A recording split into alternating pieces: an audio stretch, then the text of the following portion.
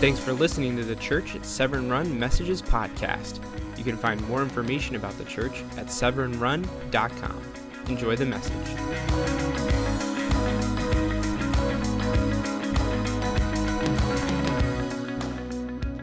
Well, good morning, everybody. It is awesome to see everybody out here today. But before we get going, I got to remember, who here has ever watched like an NCIS or something like that where they show the last 30 seconds of the show and then they go back and they rewind? Who's ever done that? Well, this is what that video was. That video was the last 30 seconds. We're going to touch base, and then we're going to touch base at the end of it. Did you catch some of the statistics in that video? Half of everybody who will ever ask Jesus into their heart do so by the age of 12. Half. That's something pretty incredible. By the age of 9, their moral foundation has already been formed. That is what they think is good and bad, what they think as right and wrong, have already been formed. And then by 13, their first basic beliefs of who God is, the reliability of the Bible, the existence of heaven and hell, and the lasting love of Jesus have already been formed. All of that by the age of 13. Core, basic, foundational stuff by the age of 13. And a lot of people think the parenting starts when they get older. It doesn't. It starts from the day that they're born. But before we jump into that, I'm Pastor Steve, if you don't know who I am. I just want to introduce myself a little bit, just so that way you can know me. I have been on staff here as a family life pastor for 5 years. I have been in ministry for over 25 years. It's been an incredible run. It is just totally awesome to be able to do what I do every day, ministering to families and children. I have 5 kids of my own. My oldest is 27, my youngest is 20, and I have 3 beautiful granddaughters. Love of my life. If you want to ever see them see something wrapped around their pinky, it's their grandpa. So I love them for everything that they have. My beautiful wife, she is actually, I think she's serving right now. We've been married for 29 wonderful years, and it's awesome. Yes. I grew up in Minnesota, spent 40 years there before I came out here, and I came from, not a very good family, but you know what? God's grace is good, and I have grandparents, and that's what I'm going to say about that for right now. But let's jump into foundations. You'll see, as being a family life pastor, I work a lot with kids. Every Sunday, you don't see me because I'm usually with the kids. I like interaction. I like to interact with you guys, so I'm going to expect that. So if you guys are dull and boring, I'm just going to go to sleep up here. So my very first question that I have for you guys is, if I say the word foundation, what do you guys think? Define foundation for me. Raise your hand. Define foundation for me. Strength, okay. What else? Build it on a rock. Awesome. What else? Oh, come on, guys. This is basic foundation. What do you think foundation is? What is? Family, okay. Stability. Beginning. Those are all great answers. Summarize it all up in one sentence. How about if we do this? If we summarize it all up in one sentence, a foundation is the base on which everything is built. Does that sound like a great definition? It does. It's the foundation on which everything is built. And depending on the day, we go through our days and we realize that there's a lot of foundations that we have that we don't even think about, because that's what a foundation does. A foundation is what's buried. It's something that we don't think about. We think about foundations. We think about buildings. Buildings are a great foundation. They're built on foundations. Our feet are foundations.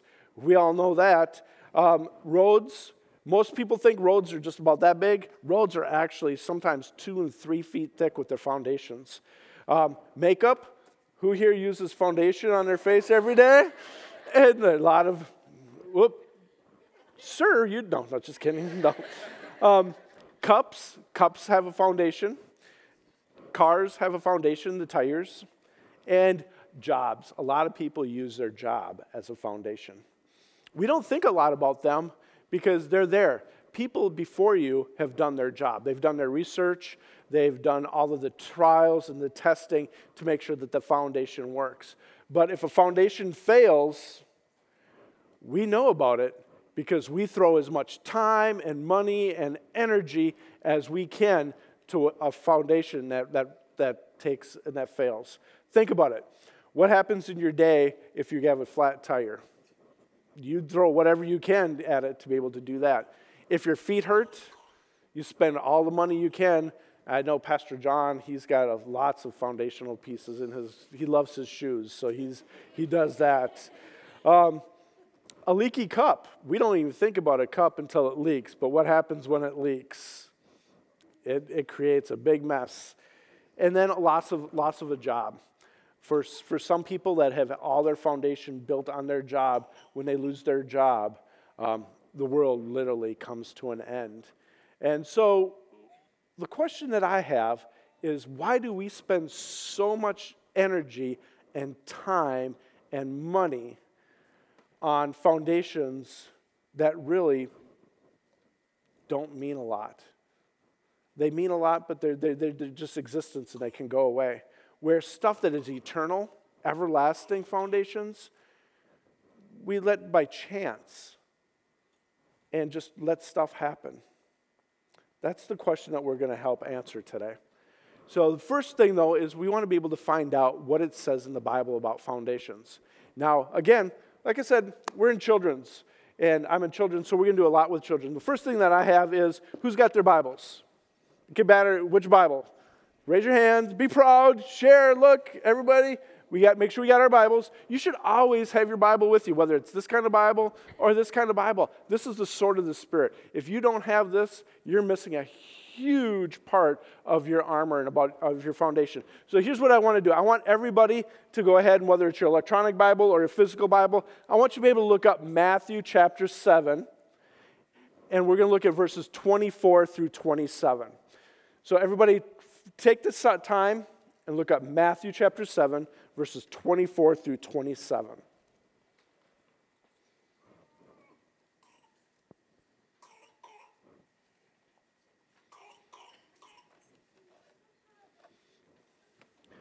Now, once you find it, I need you to find a buddy that's right next to you, not 2 rows away, just right next to you, and I want you to pair up. And I want one of you to read those Bible verses to that other person. And then when you're done with that, I want you to read it, the one that just got done listening, to be able to read it back. So go ahead, find a partner, and let's go ahead and let's read the Bible verses back and forth to each other. Great. Well, I suppose I made you guys read the Bible and read the Bible verses. I suppose it's my turn being I haven't read them yet. So I've got my nice little Bible here that I've got marked, but I'm going to put this down. And actually, I'm going to grab a little piece of paper here because I'm going to read it in a little bit of a different way. So it says, Matthew 7, 24 through 27. It says, "Therefore, everyone who hears these words of mine and acts on them will be like a sensible man who built his house on a rock." Like a sensible man. Joel, are you back there? Are you my sensible man? Dude, why don't you go ahead and jump on your foundation? Well, as Joel gets on his foundation, he forgot to look at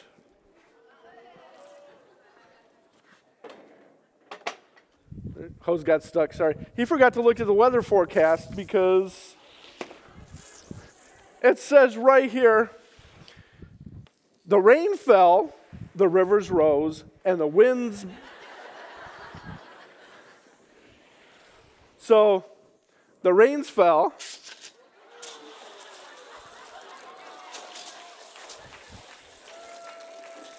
This big rainstorm. And the winds blew, but we don't have the winds. And it pounded. But what did it say? His house stood strong because it's on a rock. But yet, it didn't collapse because the foundation was rock. But everyone who hears these words of mine and doesn't act like them will act like the foolish man who built his house on the sand. Mr. Lawton, come on out here and stand on your house. Get on your house. Yes. Then again, it said, the rain fell. Oh, he forgot to take his glasses off. It really fell. Big storm. And the wind blew, and it pounded his house. And it collapsed. And the collapse was great. Thank you, guys.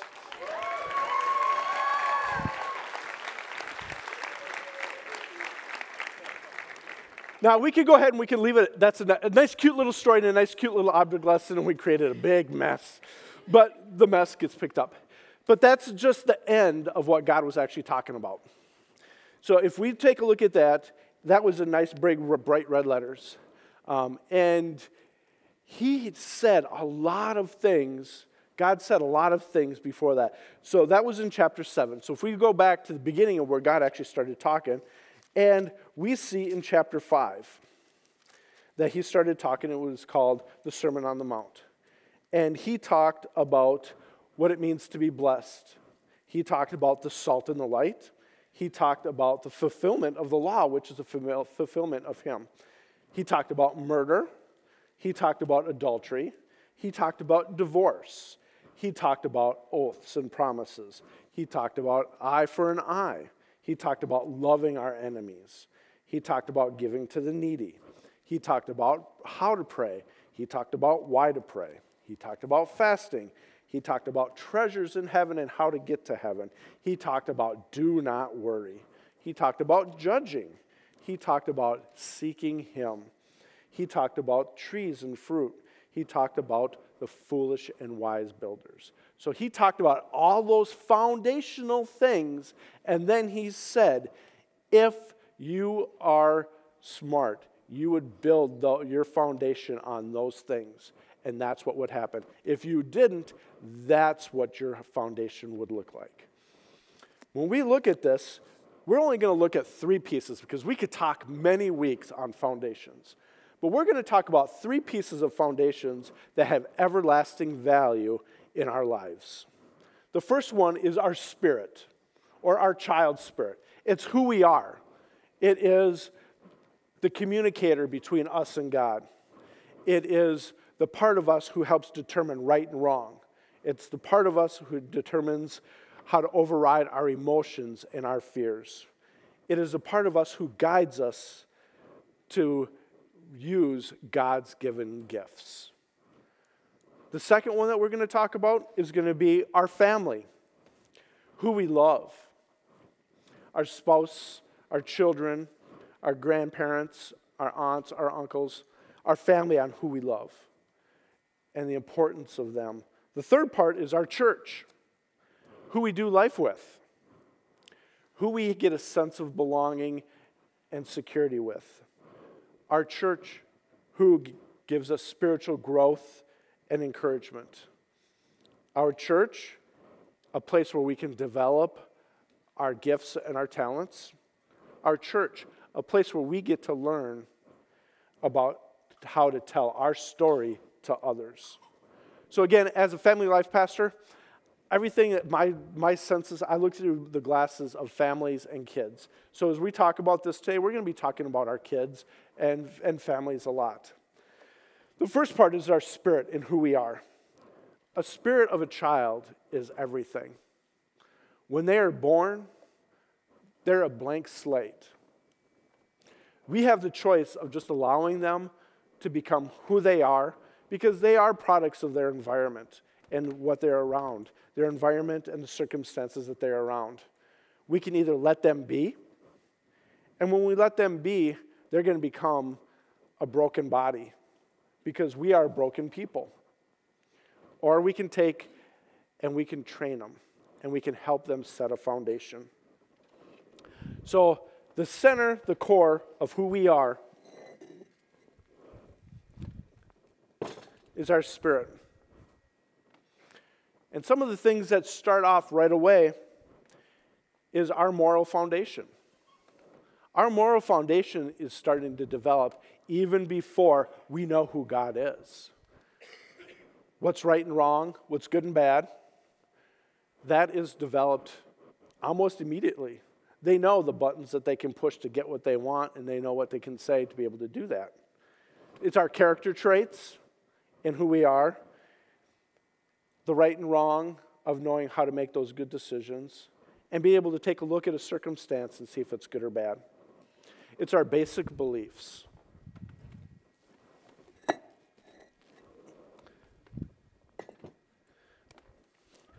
It's our basic beliefs as well. Who is God? Why is God important? The reliability of the Bible, helping them understand that this is just not words, but this is the infallible Word of God, and everything that is in here is true. Not this was then and this is now, but everything in here is true. The existence of heaven or hell. There's a statistic that I don't remember it exactly, but it was something along the lines that almost 50% of kids from the age of 9 to 18 don't believe in the existence of heaven or hell. That's scary. And then the most important one of all is understanding what the loving arms of God is about, the lasting love of Jesus Christ. Those are some of the things that's starting to get formed. Also, part of our spirit is our gifts and talents. God has given each one of us gifts and talents. Even before the beginning of time, He knew what your gifts and talents are going to be. And He helps us define them by who we are in our spirit. A lot of us, we kind of hide them because we're afraid to even know what they are. But children are open to being able to learn and to guide and to be driven by their gifts and their talents. The other part of our spirit that is big, and as parents, we deal with it a lot, our will. Any of your children have wills? Yeah. I've got 5 children, and I've got 5 very distinct different wills. But that will, if left to its own desire, will be a broken will. But if it's trained and guided and it has a proper foundation, they'll be able to know and understand how to control their emotions and their intellect. The second piece, some of us agree with it, some of us disagree with it, but it's part of who we are. Our family. Our family has a big influence in our foundation, in our basic foundation of who we are. Lots of influence in there. So for a minute, I'm going to take off, and I'm going to talk about one specific set of our family that has the most influence out of everybody. And that is parents. Parents, our job is to be able to create an environment to help our children grow physically, mentally, and spiritually. It's not always going to be fun. God didn't call us to be their friends all the time. There'll be plenty of time and plenty of opportunity for you to be their friend and to be able to enjoy some great times. And you can do all of that. But our most important job is to be able to develop them spiritually. Not the church, not the community, not their best friends, but as parents. That's one of the things I talk about in child dedication. We talk about in child dedication is what do you want your kids to be when they grow up? Do you want them to be a superstar? Do you want to be this world-famous athlete, this gentleman or this lady that is part of this incredible orchestra? Those are things. In the big scheme of things, they don't really mean much. What kind of character do you want them to have when they leave your house? Do you want them to be compassionate? Do you want them to be loving? Do you want them to be caring? Those are things and traits that we talk about and being able to raise them spiritually. Now, here's the hard part, and a little bit of veggies here, is I see your kids. I see a lot of your kids, and I see them up in children's church, and I get to talk to them. Kids are so truthful. They don't hide anything. It doesn't matter what's going on at your house. A lot of times, I find out about it. God wants us as parents not to live by the old cliche, do as I say, not as I do, because that doesn't work. Because you can say that all you want, they model you. Now here's the question. Who here remembers saying, I'll never, ever be like my mom and dad? Who's ever said that? Who has turned around and said, oh my gosh, I am my mom or my dad? It happens. It is there. It is the biggest thing. We need to model, not say. We need to do what we expect and what we want our children to be able to do. Let's look in Deuteronomy chapter 6. Deuteronomy chapter 6, starting at verse 6. It tells us pretty clear. It says, these commandments I give to you are to be upon your hearts. Impress them on your children. Talk about them when you sit at home, when you walk along the road, when you lie down, when you get up. Tie them as symbols on the hands and bind them on your foreheads. Write them on the door frames of your houses and on your gates. It didn't say, sit down and have a one-way discussion with your kid about that. It said, when you need to be that role model. You need to be that role model. And unfortunately, I see a lot of things. We use our Bibles a lot in children's ministry. We have your kids for about 40 hours a week, or about 40 hours a year. You have your kids for about 3,000 hours a year, besides sleeping and school and stuff like that. I ask your children to be able to open up their Bible. They have no clue what it means to be able to open up a Bible. I ask them to pray. A lot of them have no clue how to pray. What are you really modeling for your kids? As parents, you need to think about their foundation and what kind of foundation you're building on them. The second part of that is creating an open relationship with your kids. One that they can talk to you at any time, any place, anywhere, about anything. The good and the bad. That is so critically important. And that starts when they are days old. And I have a living example of that one.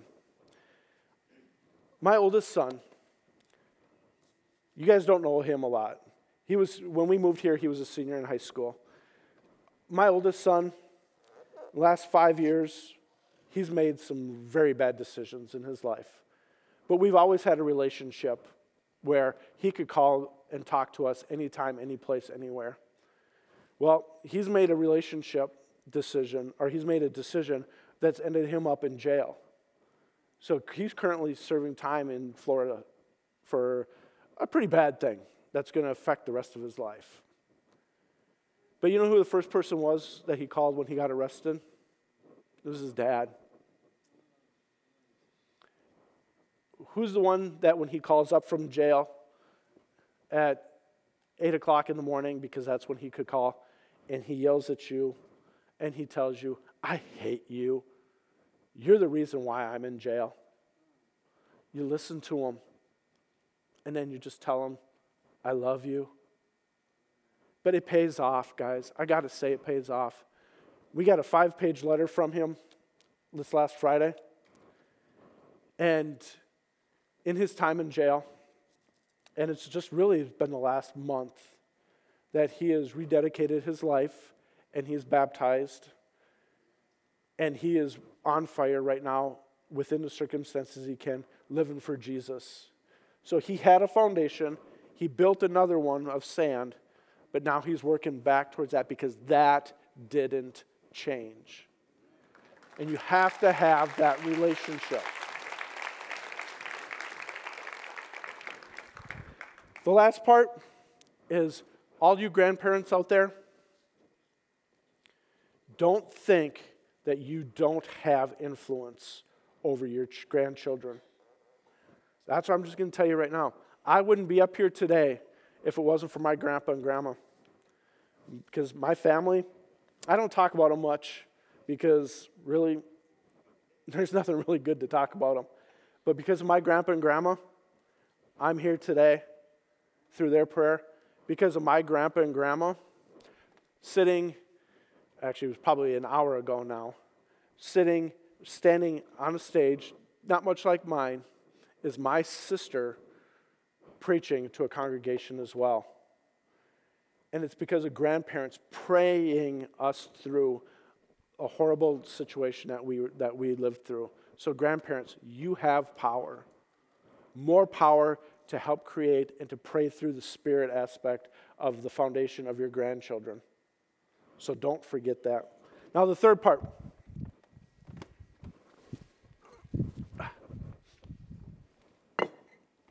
Our church. Who we do life with. Most of us, we do life with family, but the majority of what we do life with is our church family.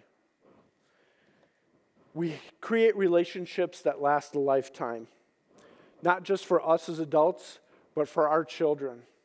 My children still have friends back in Minnesota that they still talk to, that they developed when they were 2 years old, 3 years old, 4 years old. It helps create foundation. It creates belonging. It creates relationship. The church also helps us through the roller coasters of life. The ups and the downs and the spinning around. That's what church family is there for. And that's why it's super important.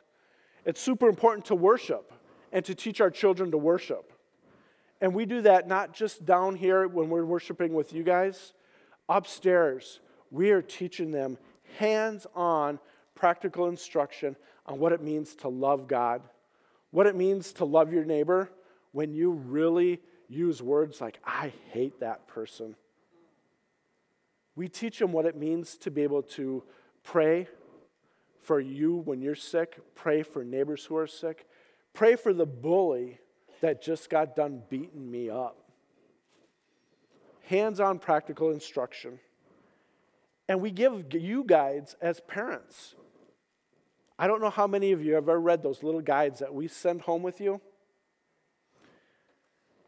But we give you practical instruction to be able to help you and reinforce what they just got done learning in some of that 3,000 hours that you guys have.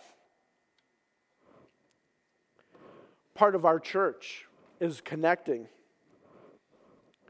Miss Amber was here in our first service. I'm not sure where she is now, but Miss Amber is the head of our Connect. Connect groups are so important. Because truly, right here, right now, sitting in these nice little chairs, you can fake how your life is happening. You can put a smile on, my life is good, I've got my arm around my wife, my kids are great for that hour. Connect groups is where it gets real. That's where you live out all of the situations that you have. And that's where the accountability happens. Where, why are you acting like that? I thought you were supposed to be saved and following Jesus Christ. Why is that attitude that way?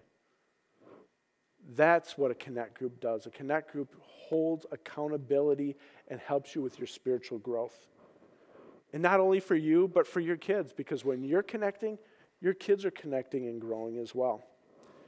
As a church, it helps us serve.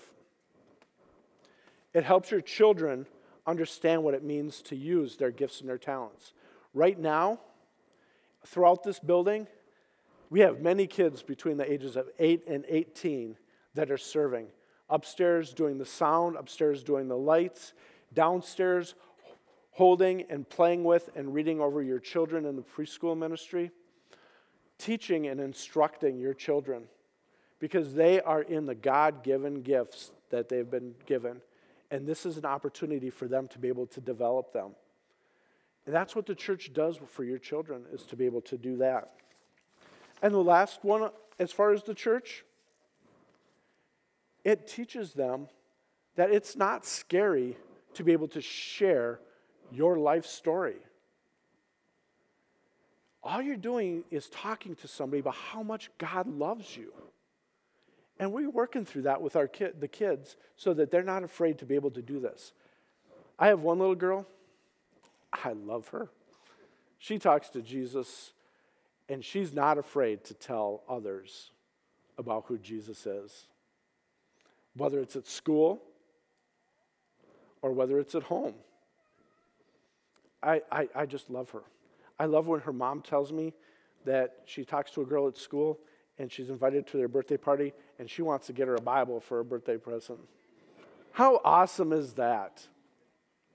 I have another little girl that in this last year, and I've talked to her mom, in this last year, she has led 5 people to Christ. She's a second grader, and she's led 3 adults and 2 kids to Christ this last year.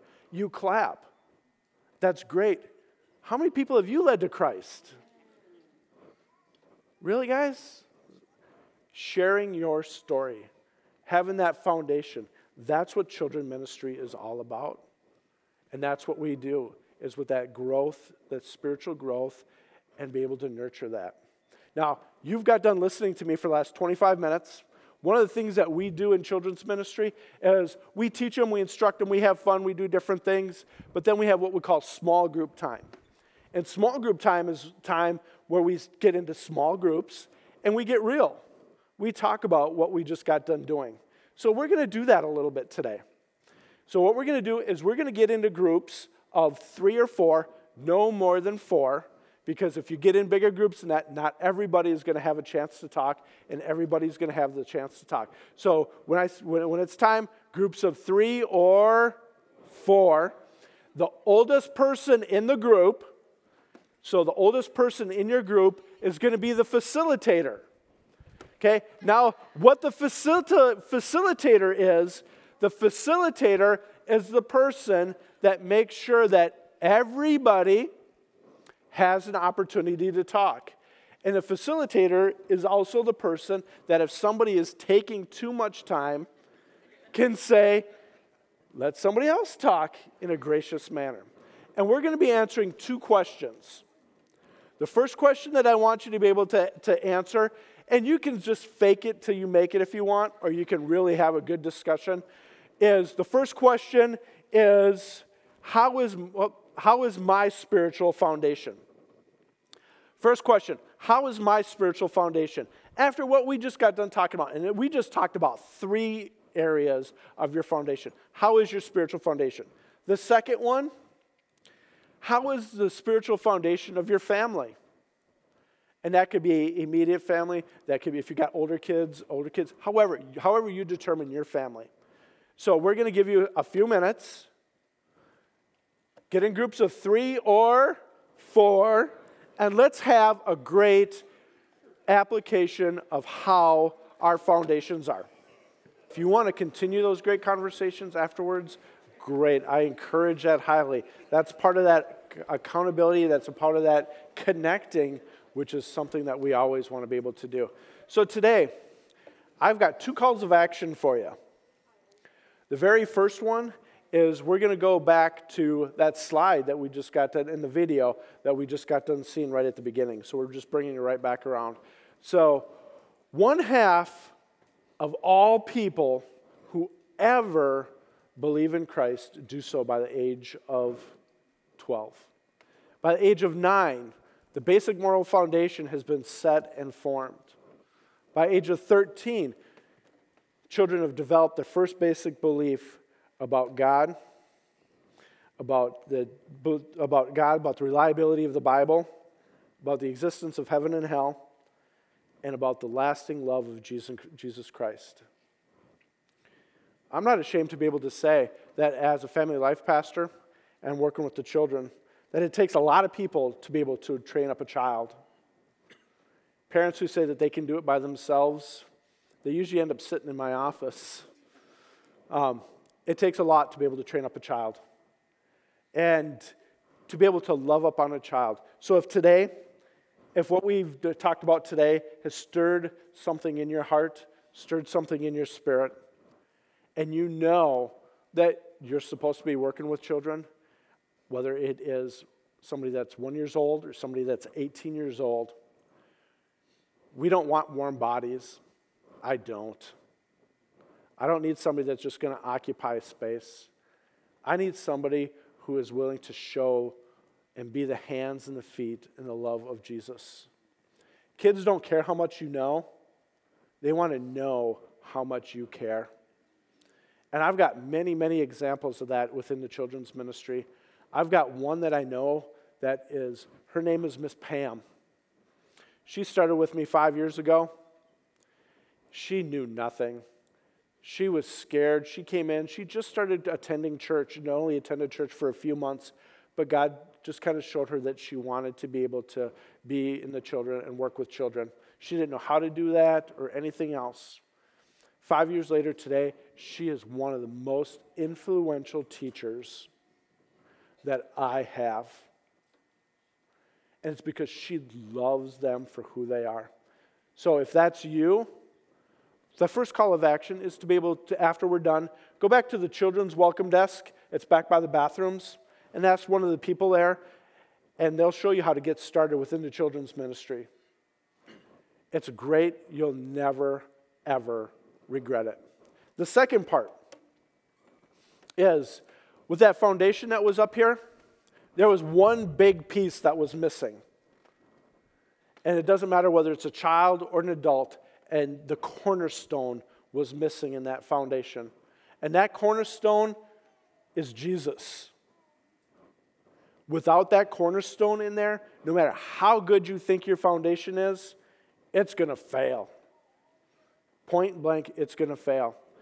The best part is that Jesus wants to have us and have a relationship with us and be the cornerstone. And he wants it him to be that cornerstone so much, he's made it super simple, just like ABC.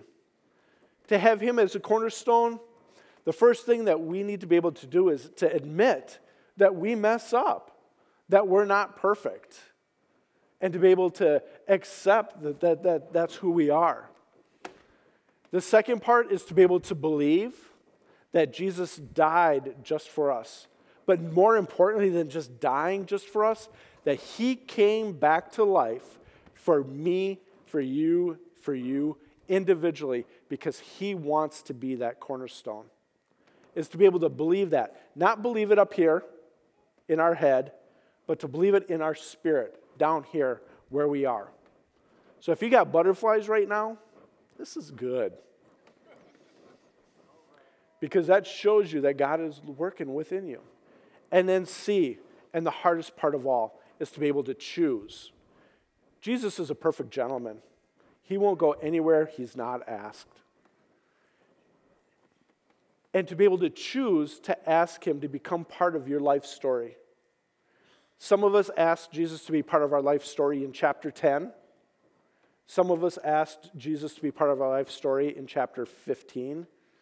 Some of us in chapter 40. For a little bit older, some of us. But when he comes into our life story, he wants to be the central figure from now until we do this. So now we're going to do it a little bit differently than you guys normally do it down here. We're going to do it like we do up in children's ministry. So what we're going to do is we're going to say a prayer. And I'm going to have you guys be able to repeat that prayer back after me. If you are out here, and this is the exact same things that I tell the kids, if you are out there right now and you know that you have Jesus as your cornerstone, what I want you to be able to do is I want you to pray for all the people that are around you that might not know Jesus and have Jesus as your cornerstone. But I also need your mouth to be able to repeat the prayer. If you have those butterflies in your stomach, or if you've been contemplating that about asking Jesus into your heart, this is the right time to be able to do it. There is no better time than now. So what we're going to do is we're going to close our eyes if we need to be able to close our eyes to be able to focus. If you need to be able to fold your hands to keep them not from being a distraction or stick them in your pocket, go ahead and do that. But I'd like you guys to be able to repeat this after me. And we're going to repeat it out loud. Dear Jesus, thank you for today. I ask you to help me because I admit that I mess up. I admit that I don't do it intentionally. It just happens sometimes. But right now, I believe that you died for me. I also believe that you rose to be part of my life. So today, I choose to ask you to be part of my life story. Jump into my book and help me live a new way from today till the day I get to meet you. And I thank you for that. In Jesus' name, amen. Now, Jesus, he's pretty jealous. He does not want a relationship that is just a hidden relationship. He wants everybody to know that he has a relationship. So if you're out there today and you truly ask Jesus into your heart, in just a minute, I'm going to ask you to stand up. If you have asked Jesus to recommit your life to Jesus, I want you to be able to stand up. If you can't do it in a safe environment like this, then when are you going to be able to do that? And I know there's a lot of people around here that when you stand up, they're going to give you high fives, they're going to give you hugs, they're going to want to have a discussion with you on what the next steps are, but to be able to welcome you into the family of God. So if you ask Jesus into your heart for the first time, or you recommitted your life today, I want you to stand up right now. Look at that. Now, all you guys that are around them, love up on them. Let's go ahead. We're gonna praise and worship. So let's everybody stand up. But the people that stand up, make sure you love on them during this song.